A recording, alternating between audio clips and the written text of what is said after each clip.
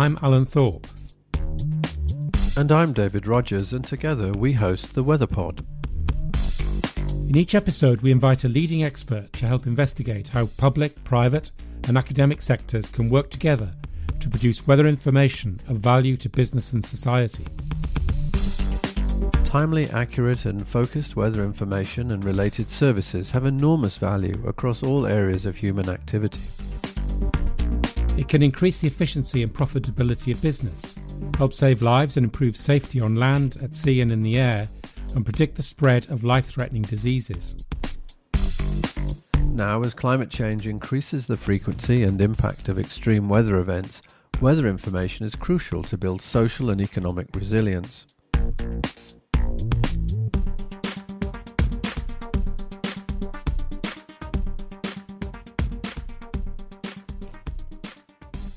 Societies are increasingly challenged by the need to cope with complex, interconnected threats.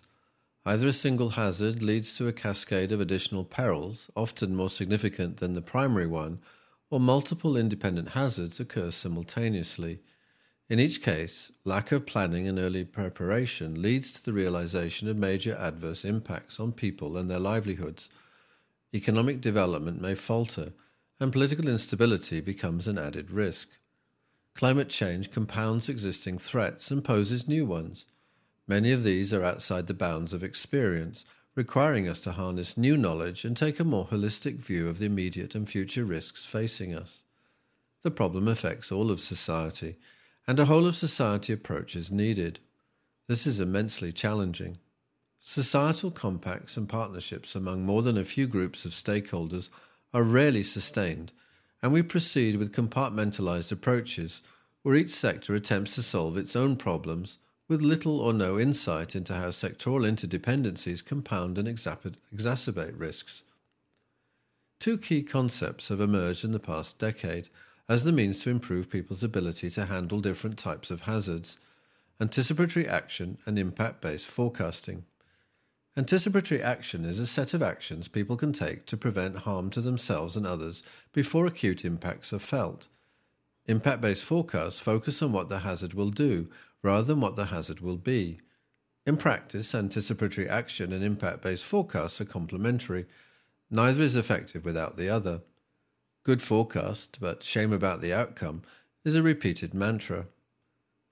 So for those impacts of hazards for which anticipatory action driven largely or in part by weather forecasts would make a difference, what isn't being done right?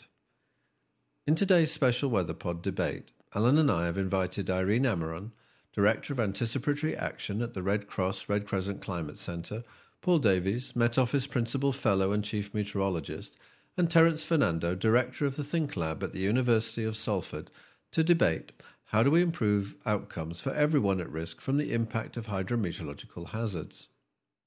Welcome to the Weather Pod.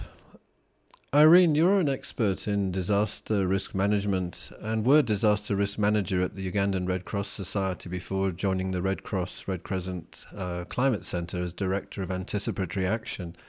You've been a strong advocate of the value of impact-based forecasting for weather and climate service delivery.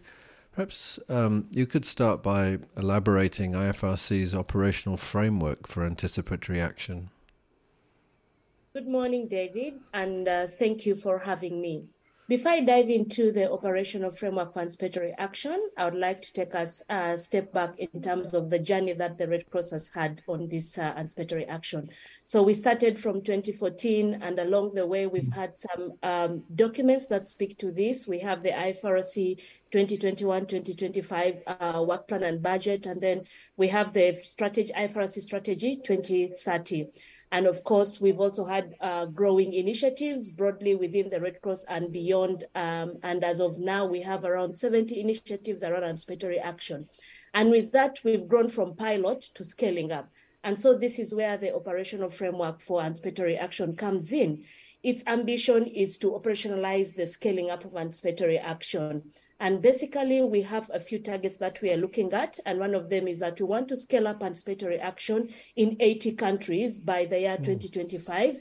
And with this, we would like to see that anticipatory action is going beyond the usual hazards, the fast occurring hazards, and now also moving towards the slow and invisible hazards.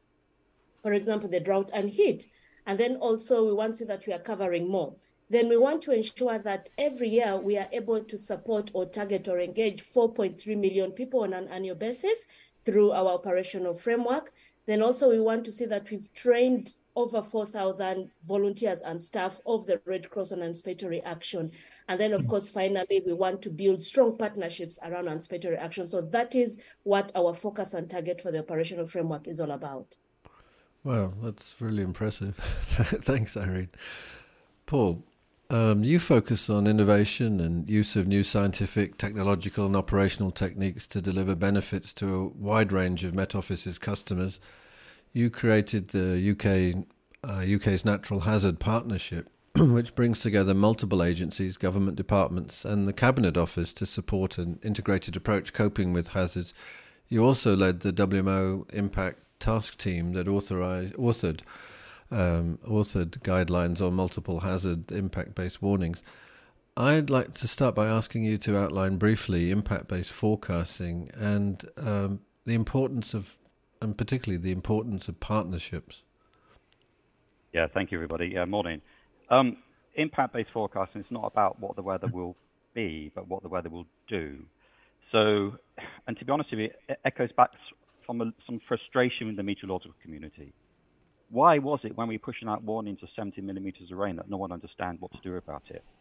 We used to kick these warnings over the fence, just hope someone will grab it and take some action, but it never did. And so impact-based forecasting essentially is trying to address that particular problem.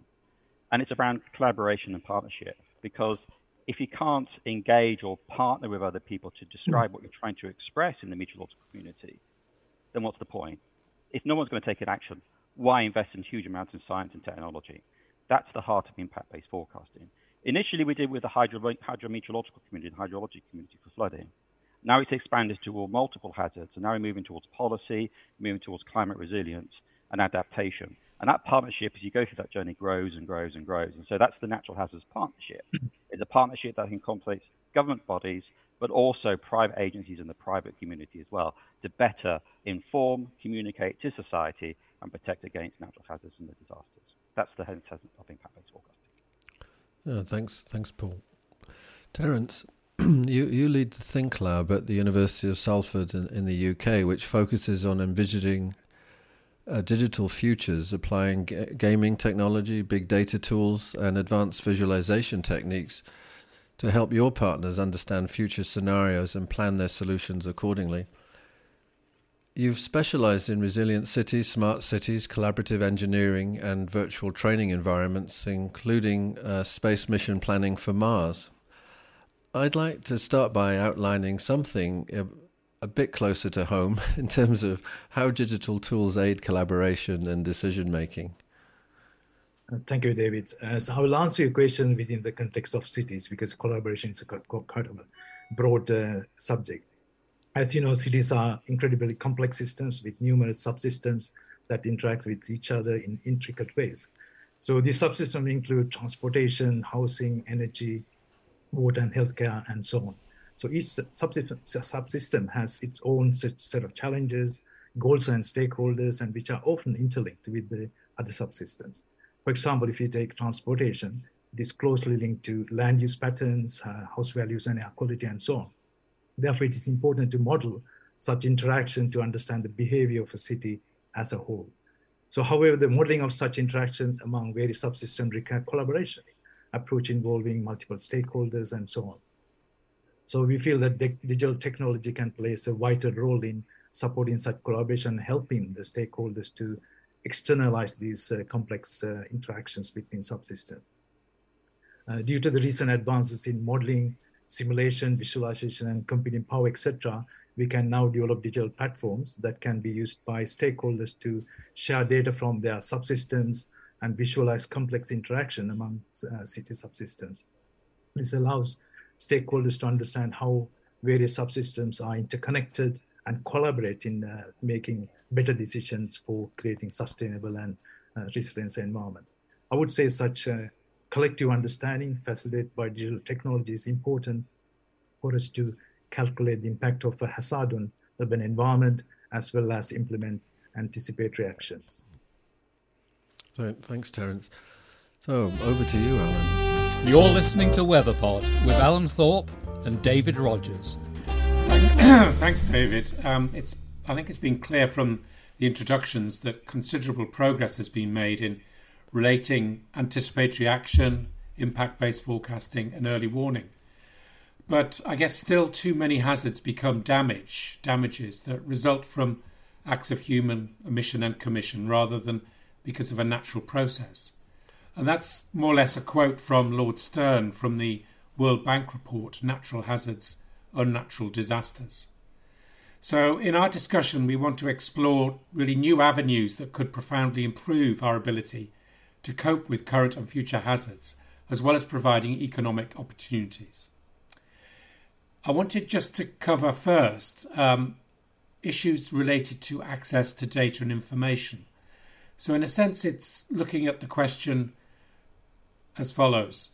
How do we ensure that all the information that is necessary to guide effective decision-making and action-orientated systems, how can we ensure that information is brought together and made available? That information in turn needs to cover many factors involved in a given hazard, as well as be in a usable form to assess risk and uncertainty. So this question is really about access to data and information. So I wonder, perhaps Irene, if you would like to comment on that. Sure. So thanks a lot, Alan, on this. In terms of how we can ensure that this information is relevant for decision making, my suggestions and recommendations would be that, one, we need to build and strengthen partnership and coordination with the relevant partners, including communities that need to use this information. In most cases, we are having a siloed approach that the people who develop this information are seated on one side of the coin, and then the ones who need to use it are seated on the other. And so there is that gap in terms of the availability of information and the use of information.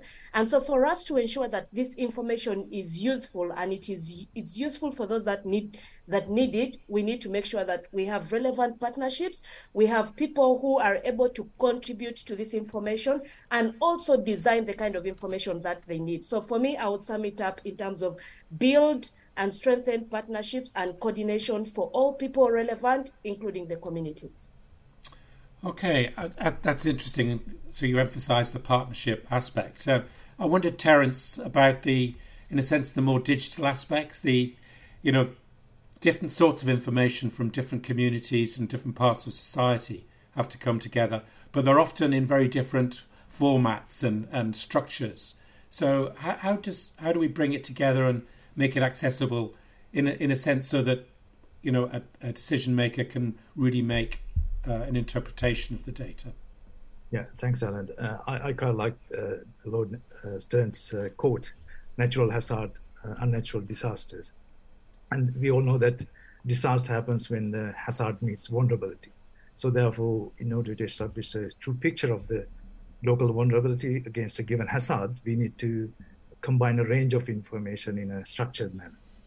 This information needs to capture all the exposure data, vulnerability data, as well as simulated hazard information, so that we can pre-calculate potential risks within a particular local environment.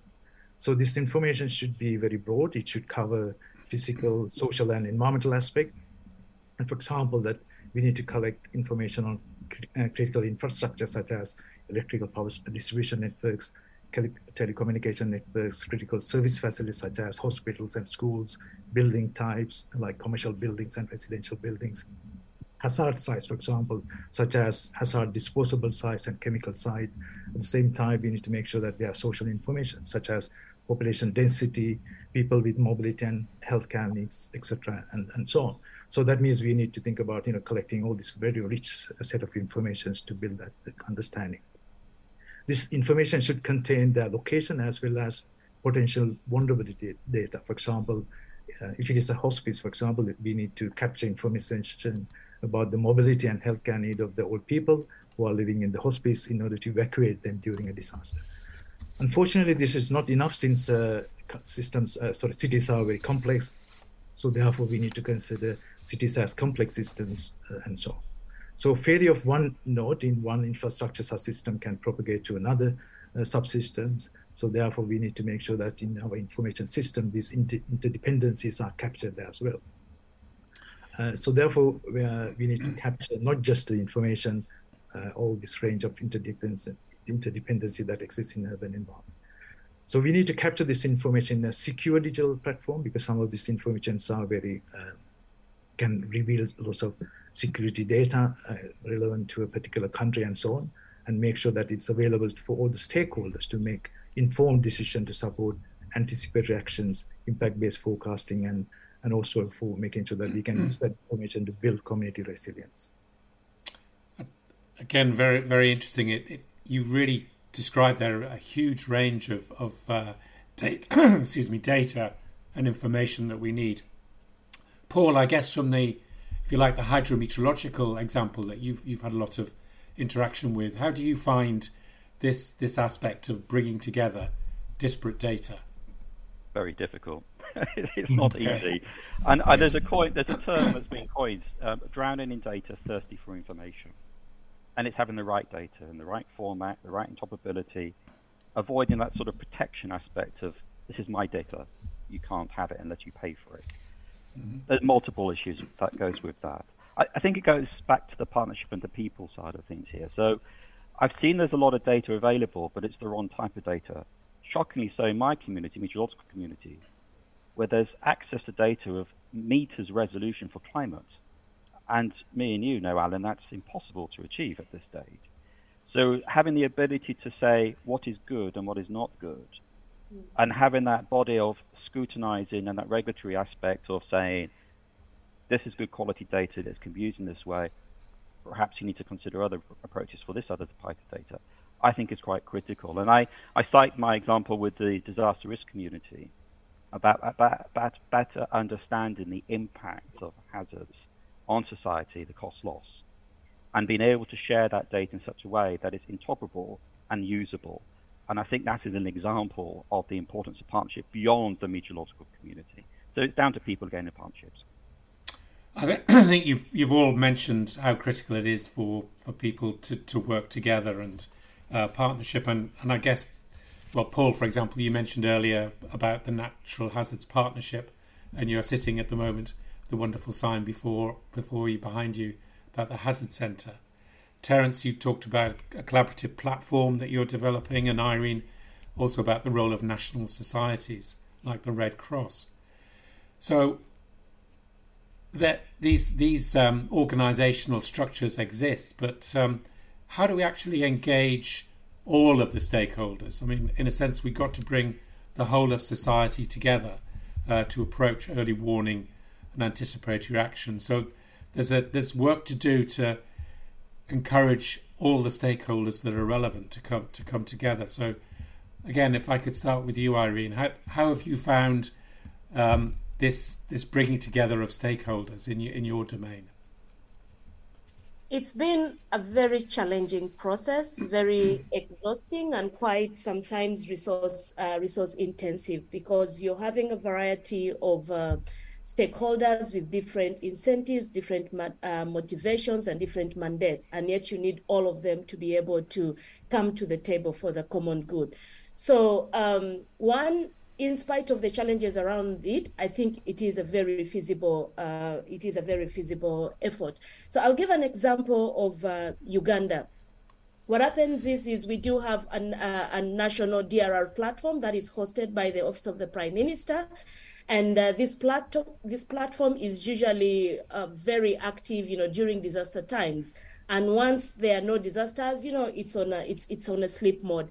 And so what the Red Cross has done is to tap into this existing structure to be able to introduce the conversation around anticipatory action.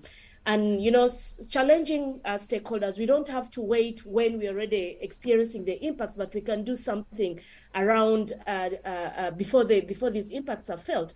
And so there's been a technical working group that has been set up in Uganda, again, led by the Office of the Prime Minister, where some of the organizations are active, and we discuss in terms of how do we scale up this whole initiative around anticipatory action.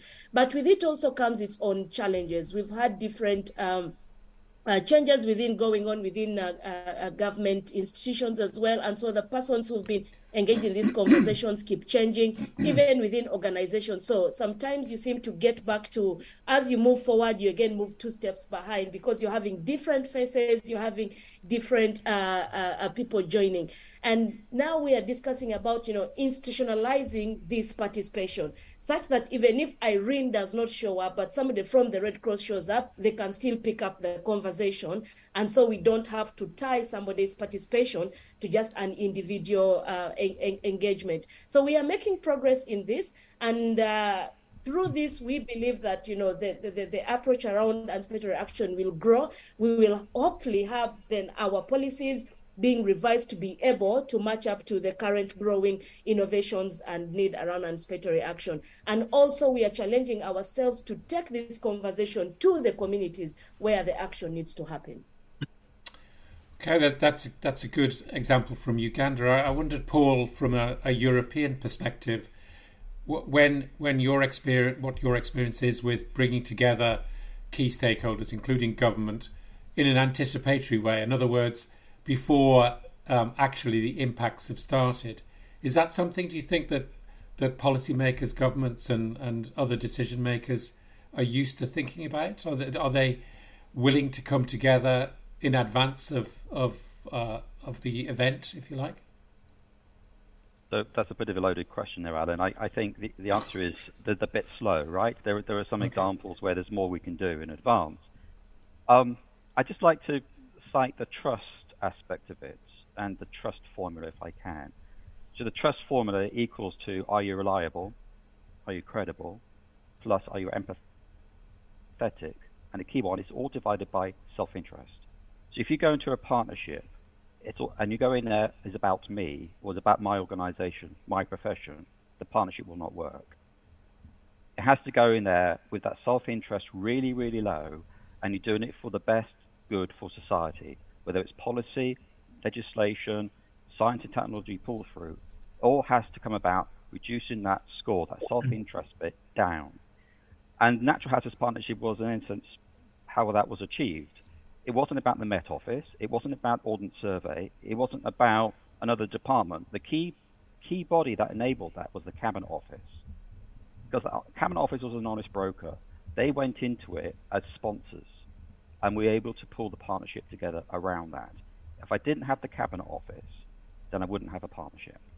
And it echoes what Irene said about that resilience of partnerships, how you would sustain that.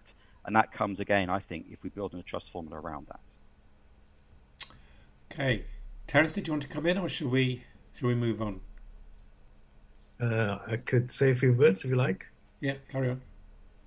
So anyway, I think as Irene was explaining, the whole of society approach is quite challenging. It's very difficult to implement. And the whole of society approach implies transforming so many different things, like current governance structures, to introducing democratic and participatory approach to building resilience, involving a range of stakeholders such as government organizations, NGOs, private organizations, and community members, and so on. However, when you think about the current policies and the legislation and government structures act as barriers for any implementation of this concept of whole society. Therefore, I believe we need to think about different forms of engagement to gradually break down these barriers. So for example, we need to make sure that we engage the politicians and policymakers to change the current policies that promote silo-based working culture to introduce much more multi-agency collaboration kind of processes and so on.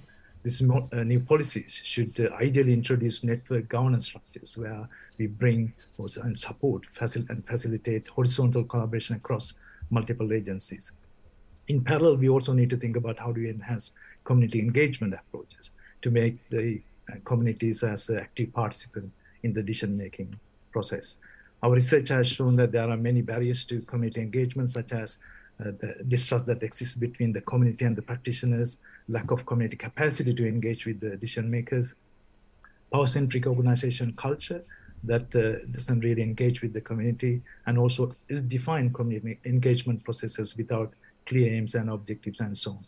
So therefore, we need to establish well-supported citizen communities to support the engagement of the community as active participants in the decision-making process. So I believe that NGOs can play a vital role as experienced and trusted partners in bringing the community and supporting community engagement. You're listening to Weatherpod with Alan Thorpe and David Rogers. Thanks, Alan. I think one area that when we've looked, rewind a little bit, a decade or so, we've looked at the way we use information, and it's been rather ad hoc. Somebody, as I think Paul alluded to it before impact-based forecasting, we're just sort of passing on information, and we're not curating it in any significant way, and we've lacked until quite recently the tools to really turn our innovations into digital innovation. And I'd like to start by asking Terence, how can we make better use of digital technology to drive this transformation process? Thanks, David. I think we all can see the potential of digital technology for supporting anticipatory actions and impact-based early warnings and other things. However, the reality on the ground is very different. We already spoke about the barriers for implementation and so on, but however, the challenge is to create the conditions for transformation. But this requires, as we discussed before, changes in the policy, multi-agency collaboration, changes to collaboration governance structures, and so on. Unfortunately, it will take a long time to make those changes. So therefore, we need to think about new mechanisms that we can introduce to really accelerate the implementation of these challenges by introducing concepts like living labs. I consider living lab as a more socio-technical solution rather than a technical solution itself.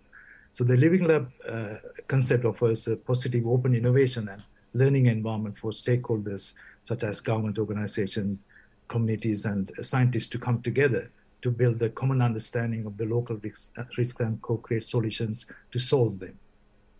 So the key elements of living labs are the co-creation of solutions with the stakeholders and the community, piloting them on live projects, and refining those solutions with the stakeholders to make sure they're happy with the outcomes. I believe that the co-creation and co-validation activities allow the participants to get a common understanding as well as buy into the concept of this new solution. So my suggestion is to not just use technology as the way of transforming the current practices, but think about introducing socio-technical interventions such as living lab as a way of really energizing the kind of this process of transformation. And thanks, Terence. Irene, you mentioned really this at the beginning, from the point of view that you really need to have those who are the ultimate beneficiaries fully engaged in the process. Do you see ways that technology can be used more effectively that will really enhances the role of the ultimate beneficiary, the person who is at risk, who needs to mitigate those risks for themselves to a large extent? Definitely, technology has very strong opportunities to be able to facilitate the transfer of information in real time. And again, allow me to use Uganda as an example, that we do quite have a good coverage of cell phone coverage in Uganda. And so people are able to access information, real-time information that is needed. And then also, communities can inform the Red Cross in terms of either early warning or confirming disasters that are happening. But the challenge actually comes to access to these services, We have some, in Uganda, again, we have some of the high internet rates in the region. And so the persons who would need to be able to access this digitized information, this technology, may not be able to access it because of the prohibitive cost. And I like what Terence said, how can we get alternatives that is encompassing? How can we take living labs to the people that need to use it? So while the opportunity to tap into technology is available and is quite high, we also need to look at access to it from the person that needs to use it. And therefore, one, of course, that would be beyond the mandate of the people in this conversation. How can a very conducive environment be provided so that people are able to tap into the potential and access information in real time to be able to make the decisions that need to be made. In the meantime, while we are waiting for that realization of accessibility to all, how then can we utilize what is available? For example, how can we tap into community structures to be able to ensure that information can be passed on from one person, from one region to another, so that they are able to take timely conversations? Thanks, Irene. Paul, I was thinking about the way the technology works. So we have a flow of information to the community, and now we have a flow of information from the community back. How do you see this really changing the way the forecasting process should work? I mean, this is we talk about co-production, co-design. How are we really going to properly embed the user, the beneficiary, in the design and the co-production of the information and the necessary feedbacks that have to occur in the system? What a good question, David. What a good question. I just echo what everybody's been talking about, transdisciplinary. And I think that's the heart of this. This is like going beyond your own niche profession and your knowledge of what you think the community is. And I think that's something which I would encourage. And also this discoverability piece as well, right? Who do you go to? What is the right avenue of that flow of information? How do we leverage that? I think that's fundamentally key as well. The other thing I would also suggest is we've been using business change models like the ADCAR model, ProSci ADCAR model. So there is we actually mentioned it in our impact guidelines document, David, in chapter 5, where you can use it as a vehicle by which you can start forming a partnership for that flow of information multiple ways. It's not just two, it's a multiple way use of information. And I keep using the word information, not data. It's having the right stuff to make that action. But it has to be that transdisciplinary. But the question would be, how do we scale it up? How do we make something sustainable and scalable that everybody can engage? And I think we haven't got that yet. And that's something which I would be interested to know what the participants in this call would think of. How do we make it scalable? I think it's interesting. Reflecting on what you've all said, I was thinking about an experience that we had in the few years ago now with hurricane in the United States, Hurricane Sandy, which affected New York. And one of the ways that information actually got communicated around those that were going to be affected by the inundation, the flooding from the surge that resulted from the hurricane, was that people communicated with each other via Twitter to say what was happening exactly where they were, and so that other people could avoid that street or that neighbourhood. And so actually, in a way, in that example, which I'm not sure it's scalable or transferable, but the community kind of took over the transmission of information. And I think that's an interesting model in a social media era of how the end user actually needs to get involved and how we're going to have to integrate that somehow into the way that we think about this. I wanted just to move on. I think we've all talked about, I think Paul particularly just in the last answer, about multidisciplinary. We've got various domain specialists that work in their own areas to characterize the hazard and the vulnerability even. And they know a lot about what they know about, but perhaps they don't focus so much on what the impacts on people of that hazard are. And Paul, I think you mentioned earlier about essentially the sort of build it and they will use it syndrome. Because we built it, automatically people need to use it. I just want to really hammer home this point, but perhaps you could start, Paul, by saying, how could we overcome this this sort of tendency for building things that don't necessarily fit with what is needed in anticipatory action? Yeah, thanks, Alan. I think that's been in my profession. This we will build it, people will use it is endemic. It's something which I think everybody who's in this multi-partnership piece for protecting life and property all come in it with a passion. They come in with a passion that they think they can solve the problem themselves. And I think it's breaking that model down, that fact that you're a small cog in a bigger picture here. And so I would say that in terms of how we're going to break that, we build it, they use it, I think we have to start, as Terence and Irene already said, with the community first, and listen and understand what is, not so much like what is your requirement, but how we work together as a partnership for them and for us to be empowered to protect ourselves. It's a bit of a woolly answer, Alan, because it is a difficult one. But I think the more we can break away from our siloed and actually get out there and engage, better. Until we do that, I've always felt that we're going to have that blocker there. What do you feel, Irene, about this breaking down of silos?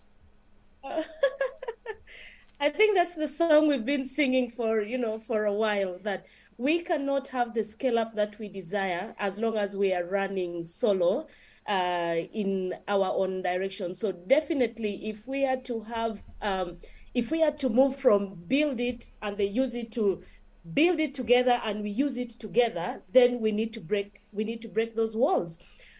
Just a few days ago, we had an interesting feedback from one of the communities in Western Uganda, where some of the river censoring equipment had been vandalized. And the feedback from the communities was, oh, these things are spying on us, And so it speaks to the issue of trust that Paul spoke about. So if we want to make sure that what we build together is used together, then we have to be able to address the aspect. We need to build trust. And the way we build trust is by doing things together. And so for us to be able to move, I think it is important, again, reiterating what Paul said, we need to do this together. Because by the time we come as scientists and say, ta-da, here is what you need to do, we need to appreciate and understand what was being used before the scientists arrived, what was working before, whatever innovation we are bringing arrived. So it is important that we get to have that work backwards together with the communities and others that need to use it, understand what was working, what do we need to build on so that we are able to scale this up. Of course, now we're talking about impact-based forecasting. The other bit of the coin is how do we integrate indigenous knowledge into these conversations for elders to be able to, be the disseminators of this, because we've also realized that having elders in any African setting, they are a very strong channel for dissemination. So until they see their feedback into what we are building, we are not going to be able to utilize whatever systems we are building together. So we get back to the mantra, we build this together so that it can be usable. So I guess, Irene, you're saying that in different societies, different countries, different cultures, the trusted voice can vary. Sometimes it might be the government. In other countries, it definitely wouldn't be the government. Sometimes it's the elder members of society who are trusted. In others, it might be actually the opposite. It might be the younger members. So it's an interesting perspective that one size doesn't fit all effectively in that. Terence, one thing that to pick up on this, I wanted to ask you, our experience in the pandemic, I think, certainly in where I live in the UK, there was quite a lot of input from behavioural scientists about how, in a sense, some of the messages from government were being received and how they were not being interpreted properly by the public and by those who needed to hear the messages. Is that a discipline that you feel we're integrating effectively at the moment into these areas? I mean, I'm not expert in behavioral science in this particular context, but I think it's quite important. We had to bring psychologists, behavioral scientists to make sure that whatever technology that we develop is human-centric, citizen-centric, and people are listening, and what we're producing is what they want as well. And also, it's all about really changing the people's understanding about the purpose of these solutions, building an appreciation of this technology and the benefits, and also changing the attitudes for using this technology as well. So there should be some sort of transformation. It needs to happen, but in order to really absorb this technology within the real context as well.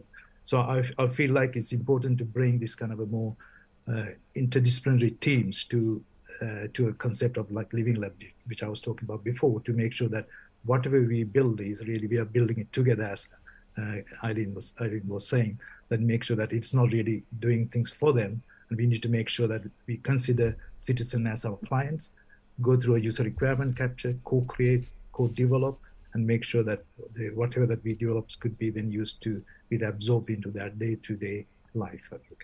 When you say the living lab, what does the word living imply in that title?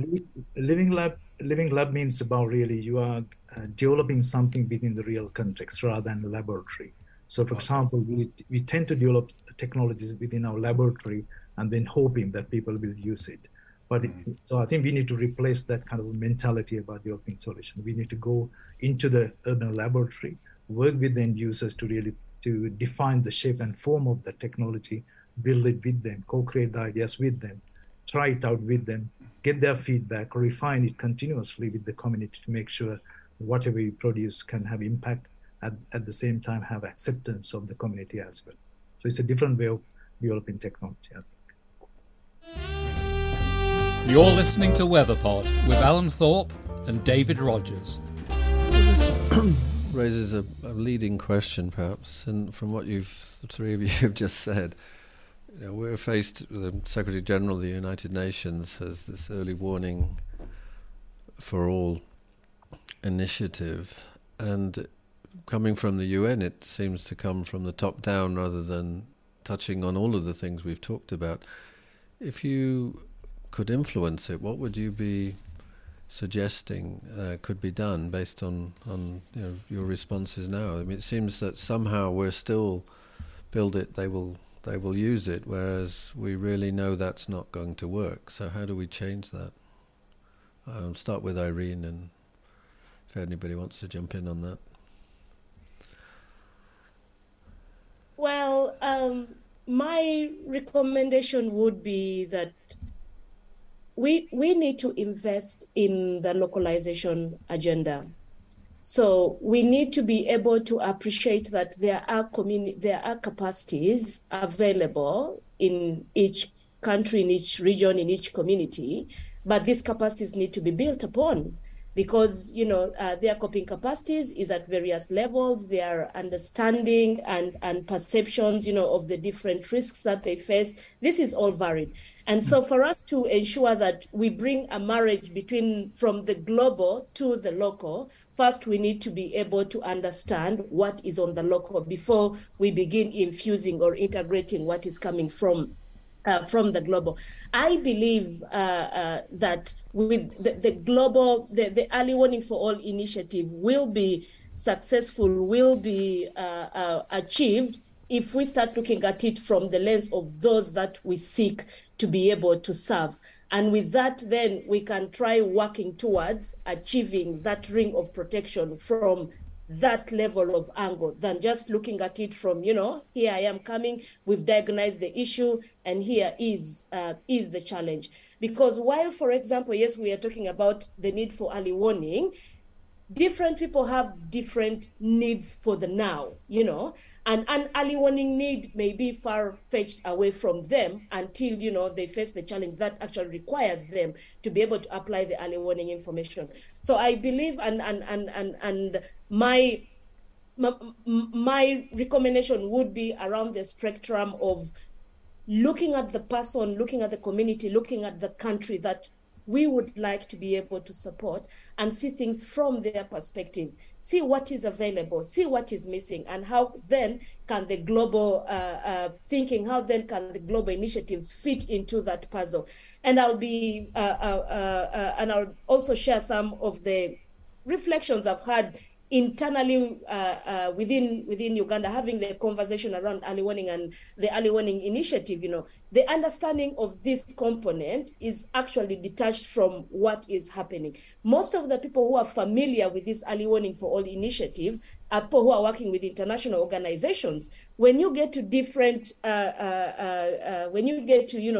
organizations, national organizations, it's news to them, So we also have we need to challenge ourselves that how do we bring the conversation first to the people before we begin carrying what we are bringing with the conversation, so that people are aware of what we are talking about and syncing it to what is happening in their environment. Through that, then we'll be able to achieve the goal that we have for early warning for all. Otherwise, as it is, we will have it hanging in the air and totally detached from what is happening on the ground. Paul? Irene, for me, really resonated for me when she talked about language. Empowerment, language, and engagement to communities. There's an example that came out when I went to a Warnings for All United Nations conference. And that particular question was asked to one Pacific island. And they said, birds. Because what the community looked to is what the behavior of the birds about preparing themselves for disasters. And when you unpack it, Alan, it was the MGO, the ENSO. That's what it's related to. So in other words, let's stop talking about MGO and ENSO and 70 millimeters of rainfall. Let's stop talking about birds. Let's talk to the language the community understands and can engage with. So that's one thing. The other thing I would say as well, from my experience with the ADCAR model, for example, it takes about 7 different routes of communication for people to take action. There'd be some from government, radio, a newspaper, what your neighbour's doing, what your family's doing. There's about 7 of them. So it's not just one route in com. It's a multidisciplinary or transdisciplinary approach and engagement with the community at heart, empowerment so that they can take their action. And let's talk the language they talk, not what the language we talk. That's how I would take that forward. Thank you. I want to take this a bit further with Terence also, but I want to interject one thing, and that is, there's the Secretary General of the UN has said it will cost 50 cents per person, so it's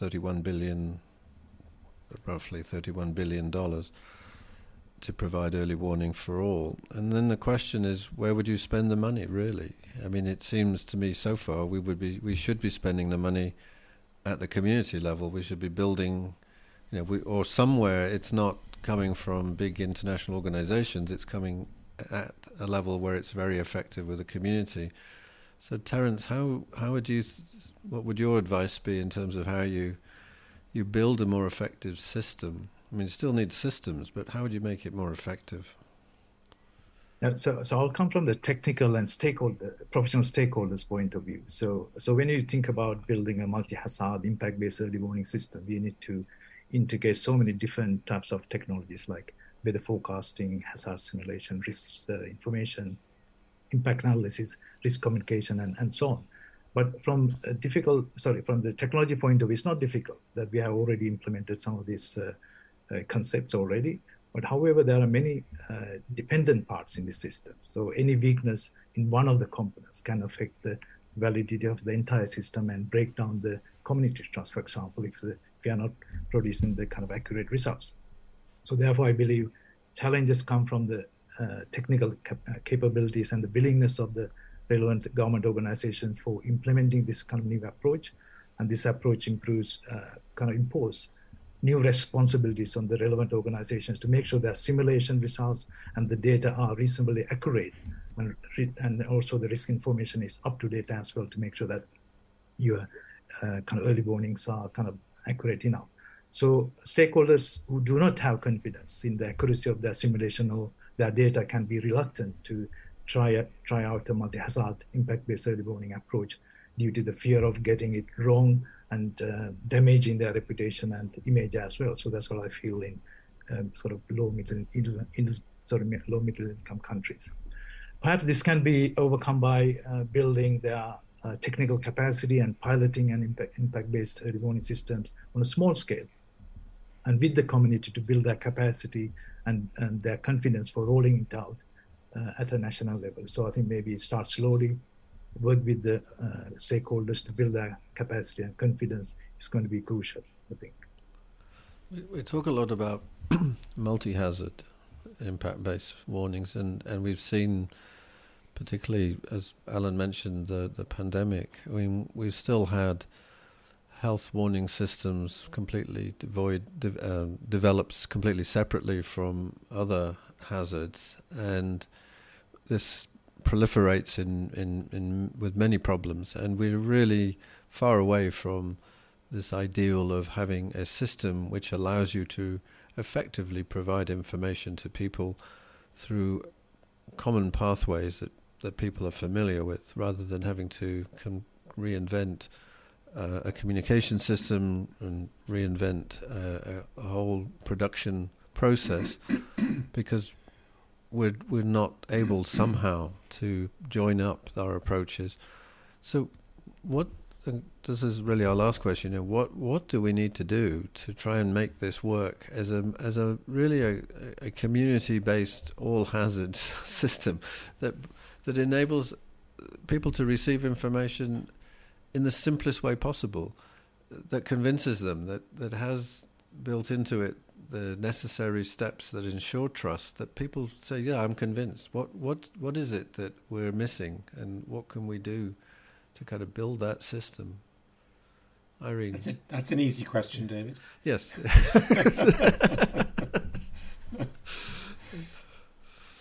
Go for it, Alan.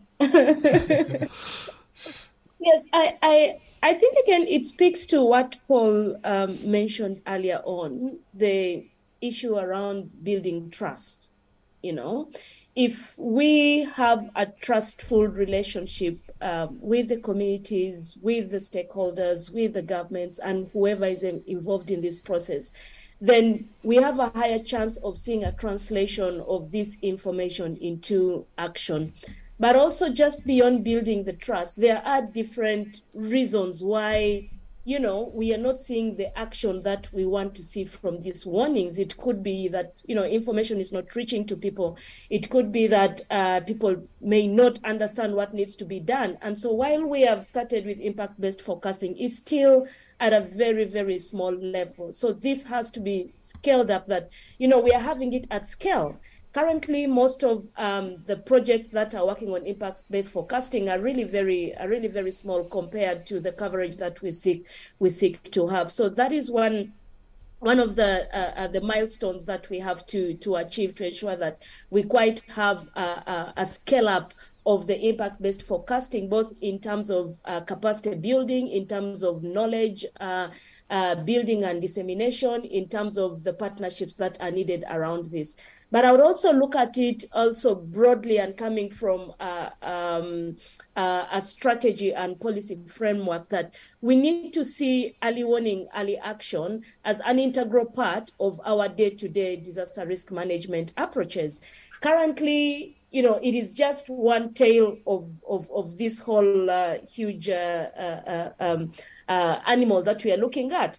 And it does not matter however much we invest on early warning and early action alone and do not invest in the general disaster preparedness, then we are acting on a very weak foundation. So for us to be able to see the level of change, the level of action that we would like to see, we need to look at it in the whole framework of the continuum and be able to ensure that we are having anticipatory action as our default mode of operation. It is part of our policies, it is part of our strategies, it is part of our plans. And with that, then we hope that you'd also see the level of investment across the whole framework. Otherwise, we will just keep running with small bits of investment and expecting lots of output out of this.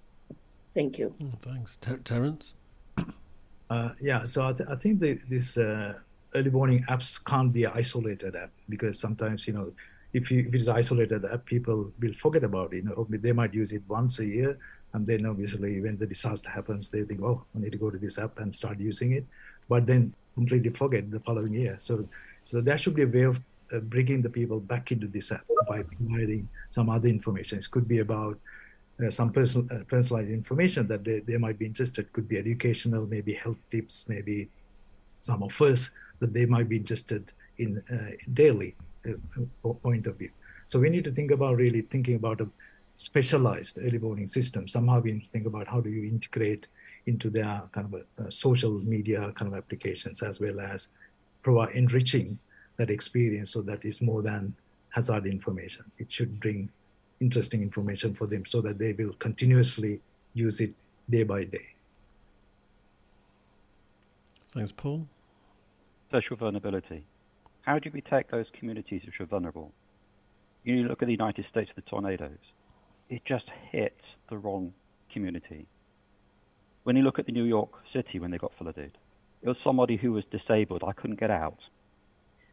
You know, there are so many examples in developed countries as well and developing countries about that social vulnerability. And if Virginia Murray, I'm going to mention Virginia Murray, was on the call, she was batting on the table, don't forget health, because it's one of those quiet, evil things. So if you flooded and your house is flooded and your community is impacted, that impact from the health, mental health in particular, goes on for way beyond the disaster itself. So I think that focus and target focus on social vulnerability. I was also struck in the UK when we had the heat wave at 40 degrees. We pushed a warning out for heat, and the advice is do not travel. If you're a nurse, you have to travel.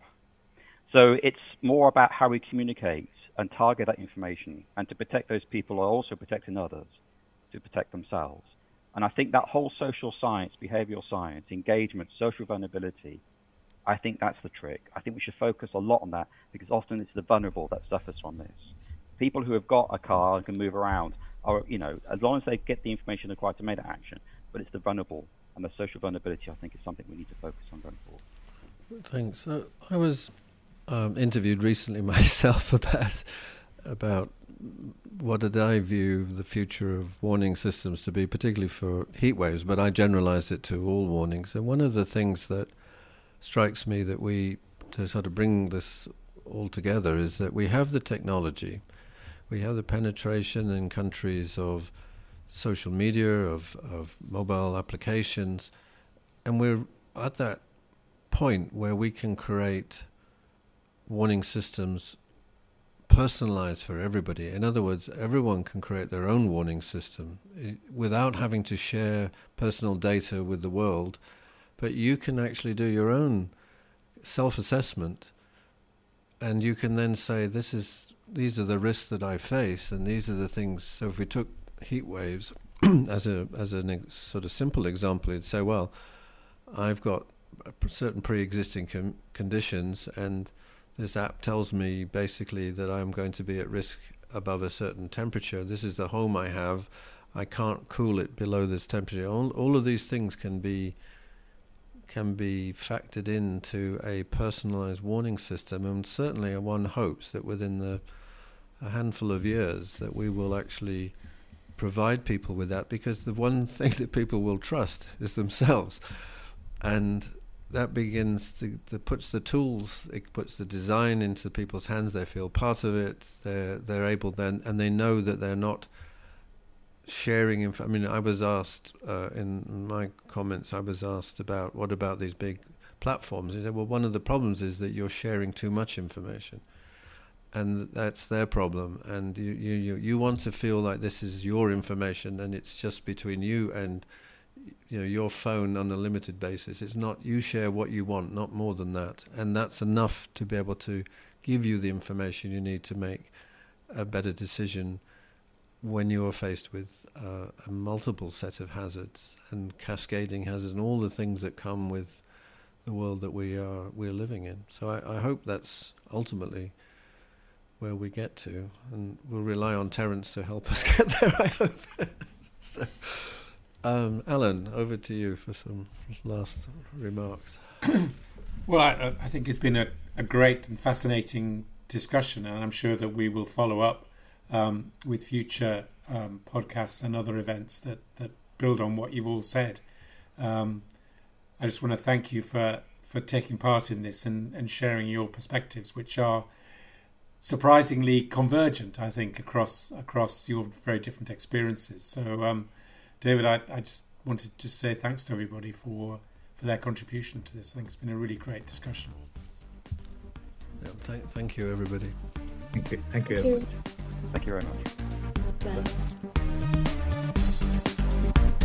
Well, that concludes this episode of the Weather Pod. We hope you've enjoyed it. Alan and I will be back next month, and in the meantime, please give us your feedback via email to support@gweforum.org.